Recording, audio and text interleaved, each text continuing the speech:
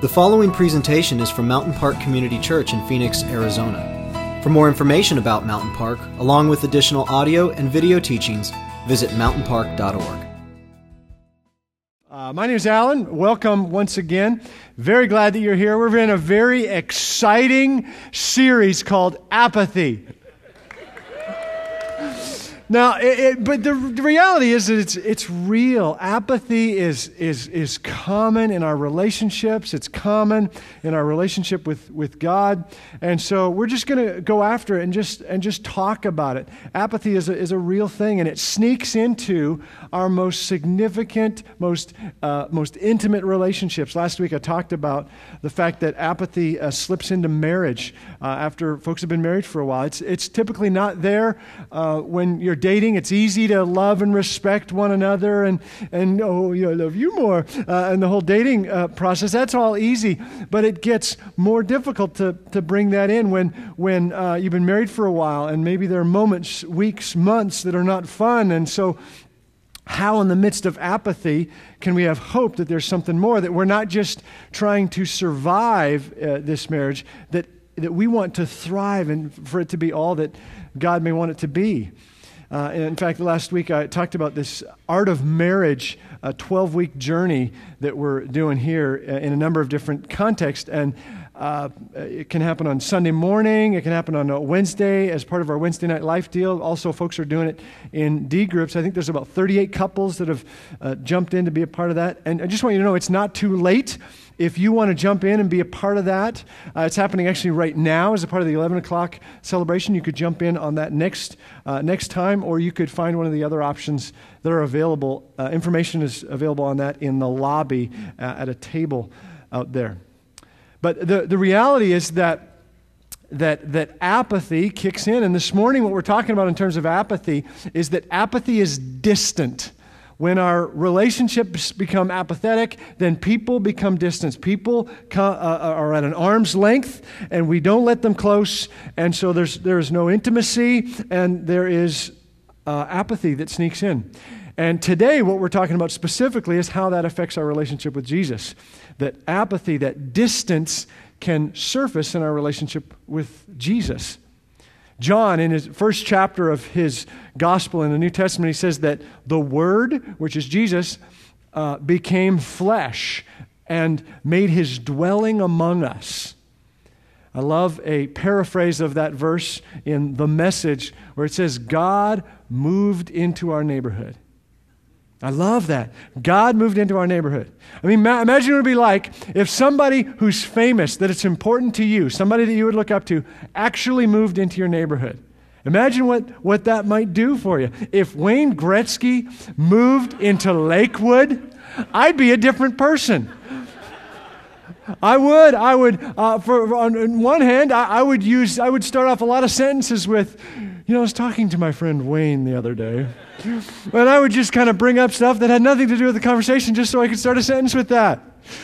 And Wayne, on the other hand, he would have to look into the details of how restraining orders work because of my involvement. I would probably be just standing outside of his house, and, hey, Wayne. I mean, it would be different. It would be totally, it would have an impact on my relationship. So the question today is, with regard to Jesus, is he distant for you? Or do you believe God, through Jesus, has moved into your neighborhood? Boom. Let's pray as we launch into that. God, we thank you that you have done that you've made your dwelling among us. And as we're going to look at this morning, that you have redefined what our relationship with you can be like. And so, God, I know that there is a wide variety of distances between us and you represented here in this room, that some are very close and understand exactly what this is all about. And for some, this is a brand new concept. And God, I just pray for each one of us. We would either be encouraged with our intimacy, or would he be nudged just a little bit closer to you? That the distance that is between us and you would be shorter as a result of our time together here today. We pray this in Jesus' name. Amen. Well, we are in a year-long series called AD, Anno Domini, the year of our Lord. We're calling 2012 the year of our Lord. And the idea here is that we are talking about what it means to have a real relationship with Jesus. That's not just learning information about him, but it's imagining being one of the 12. Imagine being that close to him, that we're not just one of the people way up on the hillside among the thousands, barely hearing, barely being able to see Jesus, but we're actually one of the 12. And it's really a journey from safe to dangerous. We say Mountain Park, safe place to visit, dangerous place to stay. And many continue to be confused by that, but it really is a journey. There's safety in keeping our distance and saying, I want a little bit of space here. That's why some people like to sit in the back, because it's easy access to get out. Not you guys. It's more than 9:30 folks. But you guys are fine.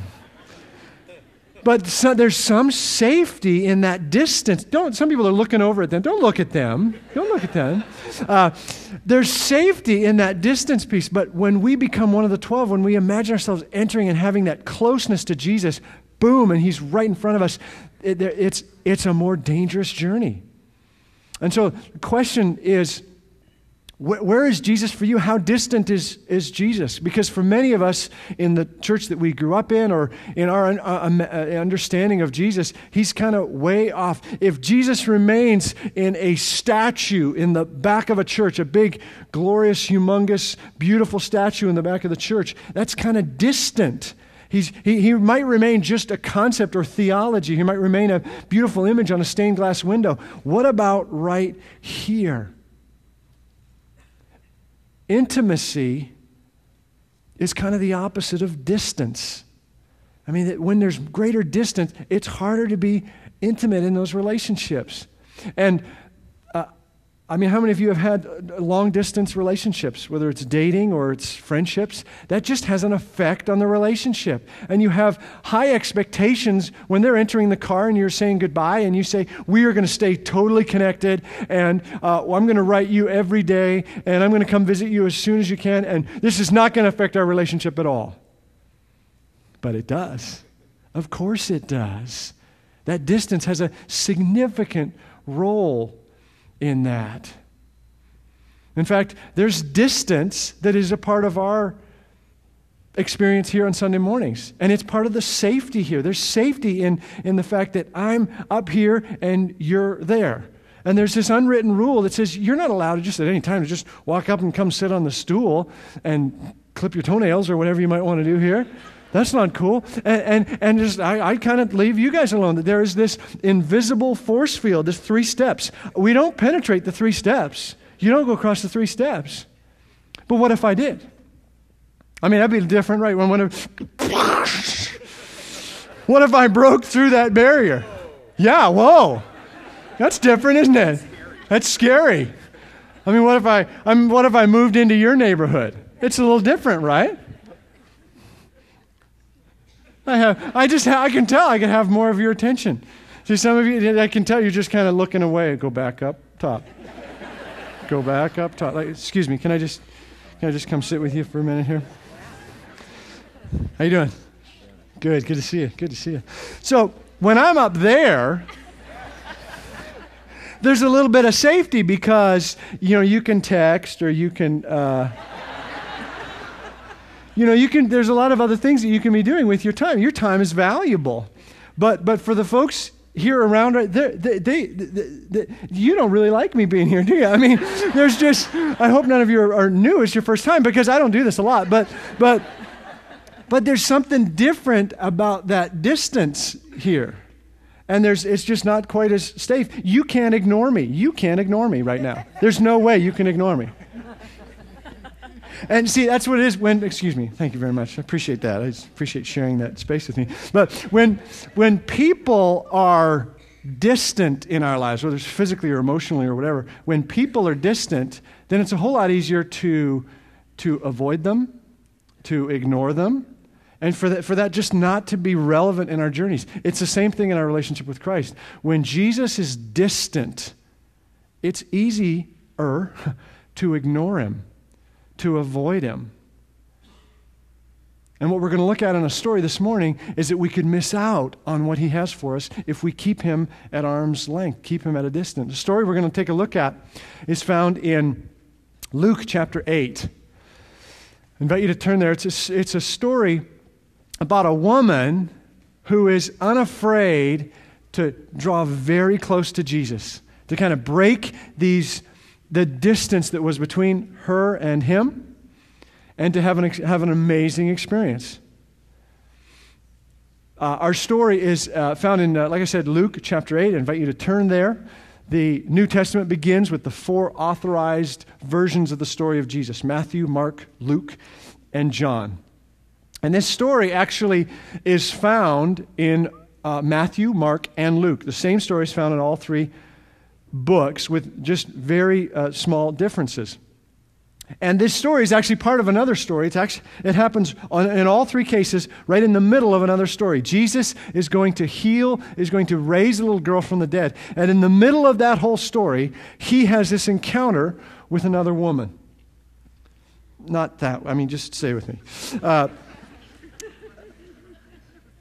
See, that would be a good quote right there. Just pull that out. But no. Luke chapter 8, beginning halfway through verse 42.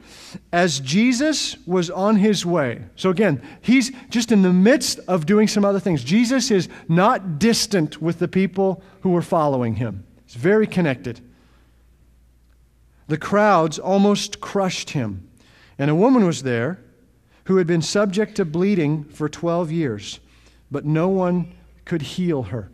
In the book of Mark, the writer actually gives more information here, saying that she went to a number of different doctors to try to get this taken care of, and that she spent all of her money to get this taken care of. 12 years of bleeding, and she couldn't figure out what was wrong here. And in desperation, she has this encounter with Jesus. Verse 44, she came up behind him and touched the edge of his cloak, and immediately her bleeding stopped. She touched the edge of his cloak. Jewish men, particularly rabbis, would have these blue twisted tassels on the end of their garment. And they had them as a reminder of obeying the laws of God. And it's actually given as a request from Scripture. This is what you are to do. This is what you are to wear. We see this in the book of Numbers in chapter 15. Wear these tassels on your clothes so that as you're walking, you touch them. It's a reminder of who God is. It's a reminder of the commandments that he's inviting us and challenging us to in terms of how to do life. And so the irony here is that she is reaching out for one of these tassels and actually breaking the law that those tassels represent. She's breaking the law because she is bleeding. And according to Leviticus chapter 15, she is ceremonially unclean. She is not supposed to do what she's doing. According to the old law, when they were under the law, when she was bleeding, and she'd been bleeding for 12 years, she was ceremonially unclean. And this is a big deal. This meant that she could not participate in the religious experience of her faith and of her culture. This is more than just an hour on Sunday. She could not participate in all sorts of things. She couldn't go to church. She couldn't go to the mall. She couldn't go to the YMCA. She couldn't go to Taco Bell. She could do the drive-thru. She just couldn't go inside. So it's not the exact same situation there. But this was a significant situation for her. And so she was not supposed to be doing what she was doing. She was ceremonially unclean, and anyone who touched her or anyone that she touched would also be ceremonially unclean. She's not supposed to reach out and touch anyone, let alone this now famous rabbi who's walking through the street, who has a job to do, has work to take care of, business to take care of. She does a very courageous, dangerous thing by reaching out in her place of need and touching the edge of Jesus' garment. And then the story continues. Verse 45, "Who touched me?" Jesus asked. When they all denied it, Peter said, "Master, the people are crowding and pressing against you." I love Peter. I love Peter. He's always the guy who opens his mouth, who steps in. He's the guy who steps out of the boat. He's the guy who will do it, say it, jump in. I can imagine Peter here in this situation getting a little bit of condescending tone to himself and maybe saying to the other disciples, I got this one. I don't know. I'll take care of this. Jesus, there's a whole lot of people touching you, okay? What are you thinking? Let's go. Come on, let's go.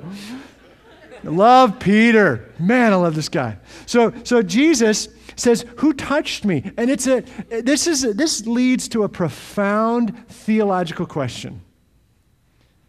Did Jesus know who touched him? Now it's kind of rhetorical, and there's, yes and no, I think are both right. And here's why.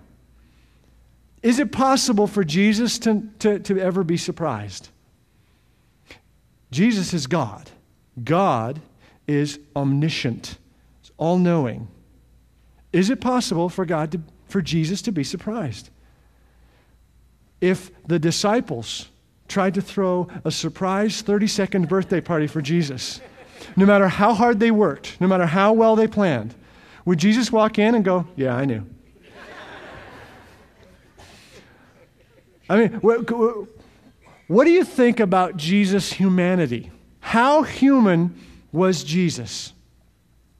Is Jesus just so high up in a statue in a stained glass? Or do you believe in his flesh and his blood? This is a big theological question. Jesus is fully God and fully human. Scripture gives us these beautiful hints of how human Jesus was. When he was fasting in the desert for 40 days, it says he was hungry. A very human need, a very human sensation. And in the story where Jesus interacts with the Samaritan woman at the well, Jesus goes to the well because Scripture says he was thirsty and he was tired. Very human experiences. A couple of weeks ago, we looked at the story of Jesus in the Garden of Gethsemane. And that he cries out to God, he says, "Lord, let this cup pass from me." That there was anxiety in that experience. How could Jesus, who knows whether the cup can or cannot pass him, well, how could he say, "If it's possible, Father, let this cup pass from me"?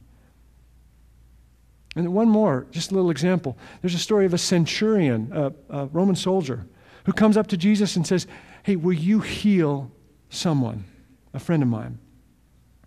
And Jesus says, "Yeah, I'll come and help you in just a little bit." And the centurion says, "No, you just say the word and he'll be healed." And Scripture says that Jesus is astonished with the faith of the centurion. He's astonished. He's surprised. He's not neutral with it. Jesus was fully human. Could it be that he could even have been surprised? He experienced human things, human emotions, human pain. He wasn't just pretending so that we might feel or think that he was human. The nails that went in his hands and the nails that went in his feet, they really did hurt.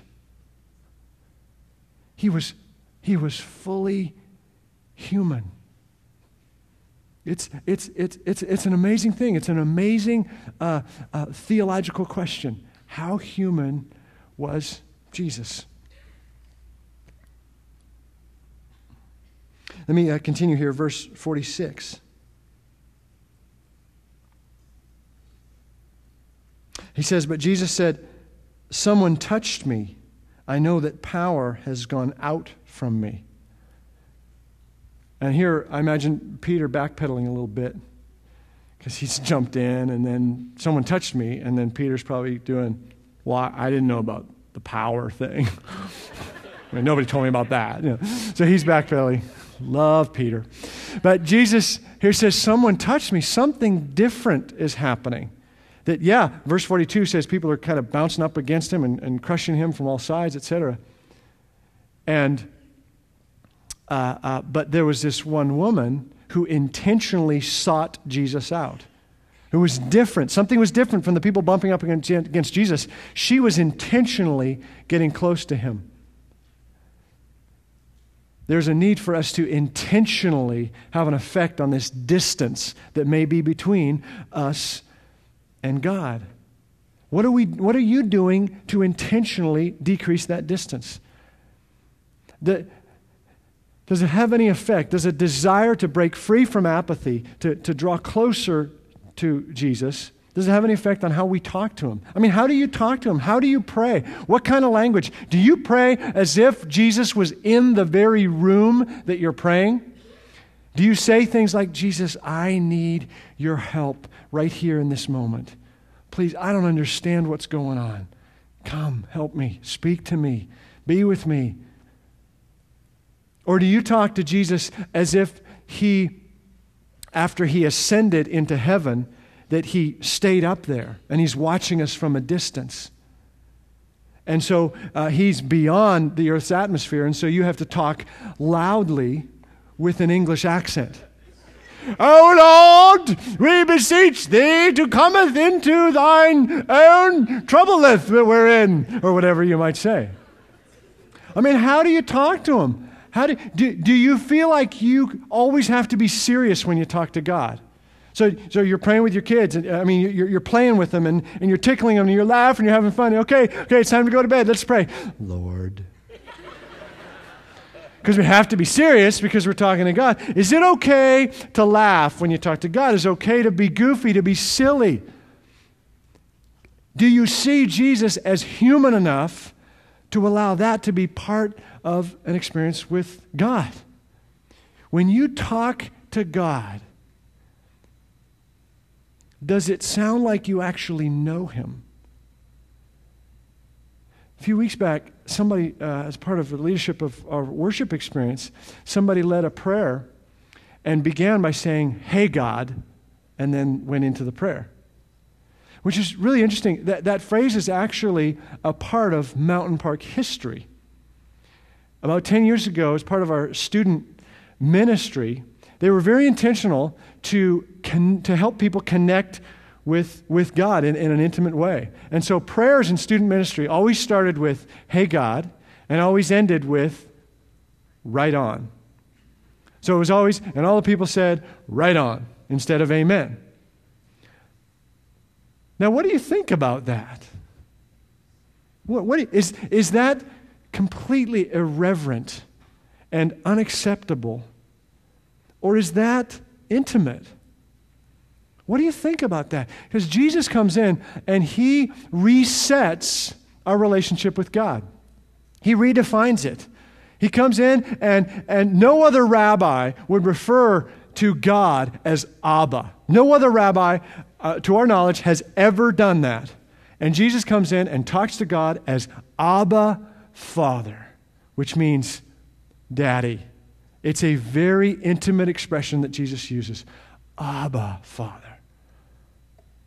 Jesus just redefines the thing.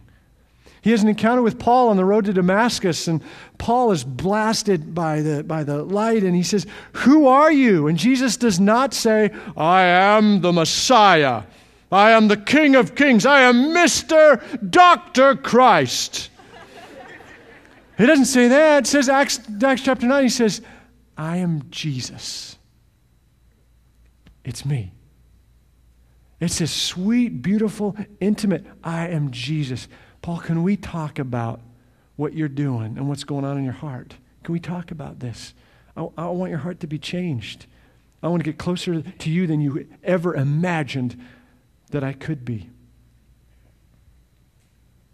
When Jesus was with the disciples right before he was crucified, and he offered to wash their feet, and then it was Peter again who steps up.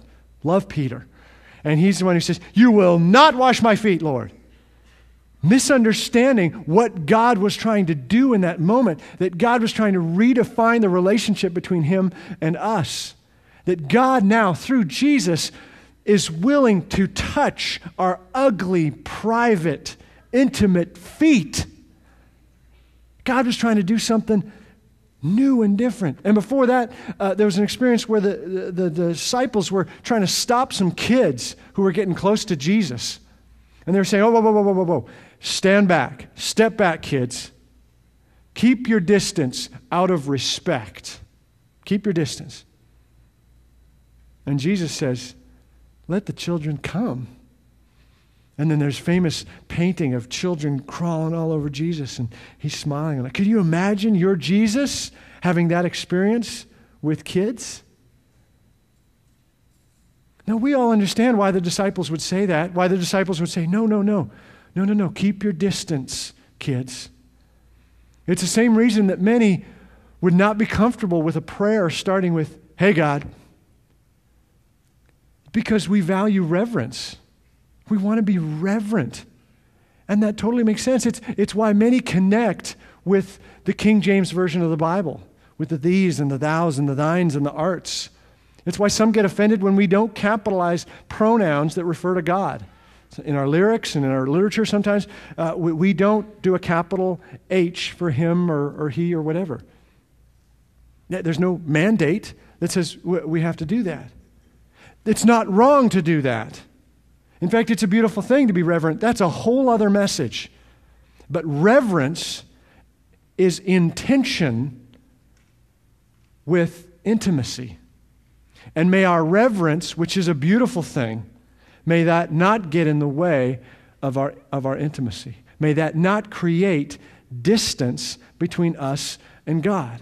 When Jesus died on the cross, Scripture says that the curtain in the temple was torn in two. There was a curtain separating the Holy of Holies from the rest of the temple. And it's in the Holy of Holies, that's where, in the history of Israel, that's where God resided. God is in here, and the people are out here. And when Jesus died, the curtain was torn in two. Jesus was redefining the whole thing. God was saying, I want to have a renewed relationship with you, a new covenant, a new testament, a new story that is going to be laid out here from here on as part of the AD story. It's a whole new deal. If that's what God intended and set up, why would we want to make efforts to stitch the curtain back up? Let me finish the story here. Just the last couple verses. Verse 47, then the woman, seeing that she could not go unnoticed, came trembling and fell at his feet. In the presence of all the people, she told why she had touched him and how she had been instantly healed. Then he said to her daughter, your faith has healed you. Go in peace. She wanted to remain unnoticed. And if she had not been bleeding for 12 years, if her own efforts through the doctor, through the spending of her money, if that had taken care of the bleeding, she would have remained unnoticed. And she would have missed this experience here that we find in Scripture. In the famous Sermon on the Mount that's found beginning in Matthew chapter 5, Jesus begins with the Beatitudes where he says, blessed are the poor. Blessed are those who mourn. Blessed are the meek. In other words, blessed are those who are in need, because if they're wise, that need will draw them closer to God. Blessed is this woman who's been bleeding for 12 years, because as a result, she did whatever it took, broke the law to get close to Jesus, because she knew that's what she had to do. Blessed is that woman. Blessed are those of you who are experiencing difficult times right now. You're enduring difficult physical hardship. You're having to work through some health issues. You are emotionally going through the loss of someone you care about. You are financially bankrupt, or emotionally or spiritually bankrupt. You're in a season of apathy. Blessed are you, because if you are wise, that whole situation will draw you closer to God. And Jesus refers to the other side of that, saying that those who have all they need, that don't see a need for God, it's hard for them to intimately connect. He says it's easier for a camel to go through the eye of a needle than it is for a rich man to make it into the kingdom of heaven.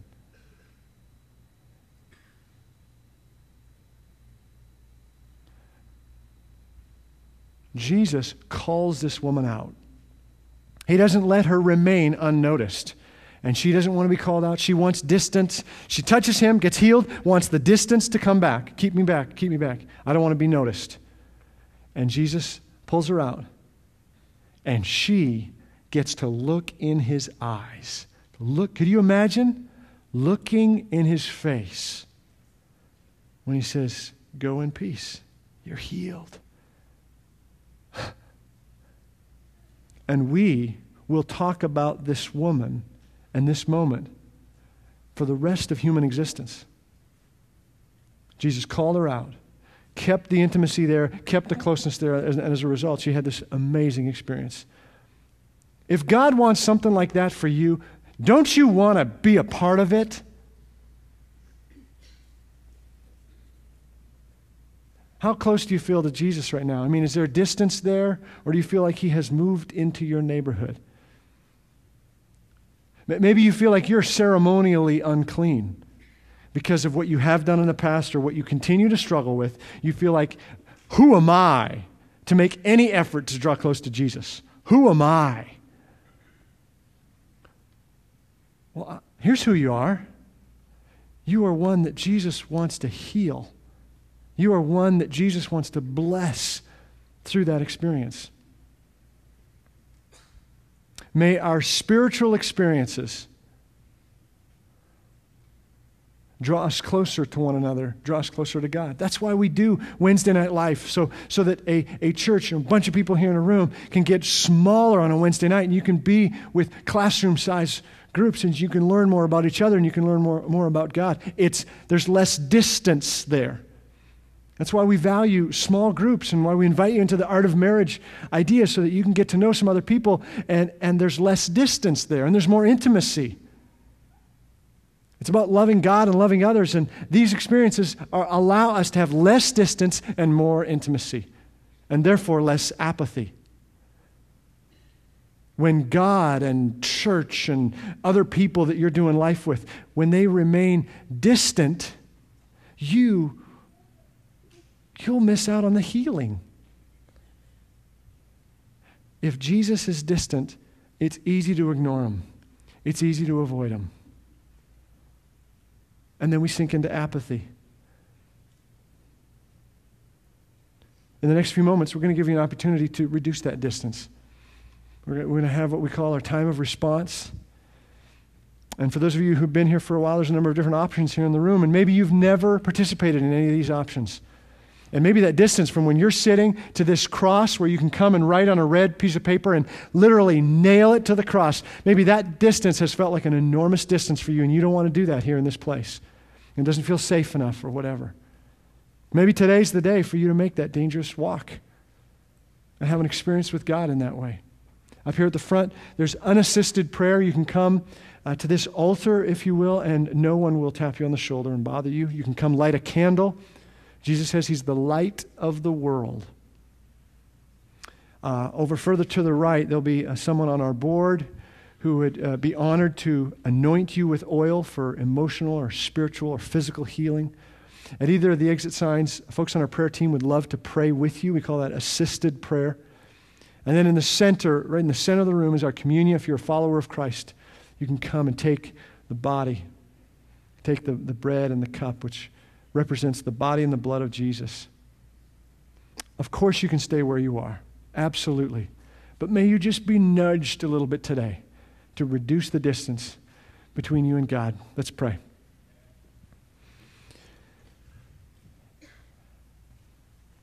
Father, I thank you that you redefine the relationship with us. From the very beginning, the whole story is about you having a restored relationship with us. That's the story. And that through Jesus, you've done an amazing, radical thing. May we not just think about that or understand that here today, God, but we want to experience that. So we want to encounter you. We want to be fully attentive in this apathy-free moment so that we can draw close to you in a way that you're inviting us. Come here in this moment, we pray in Jesus' name. Amen.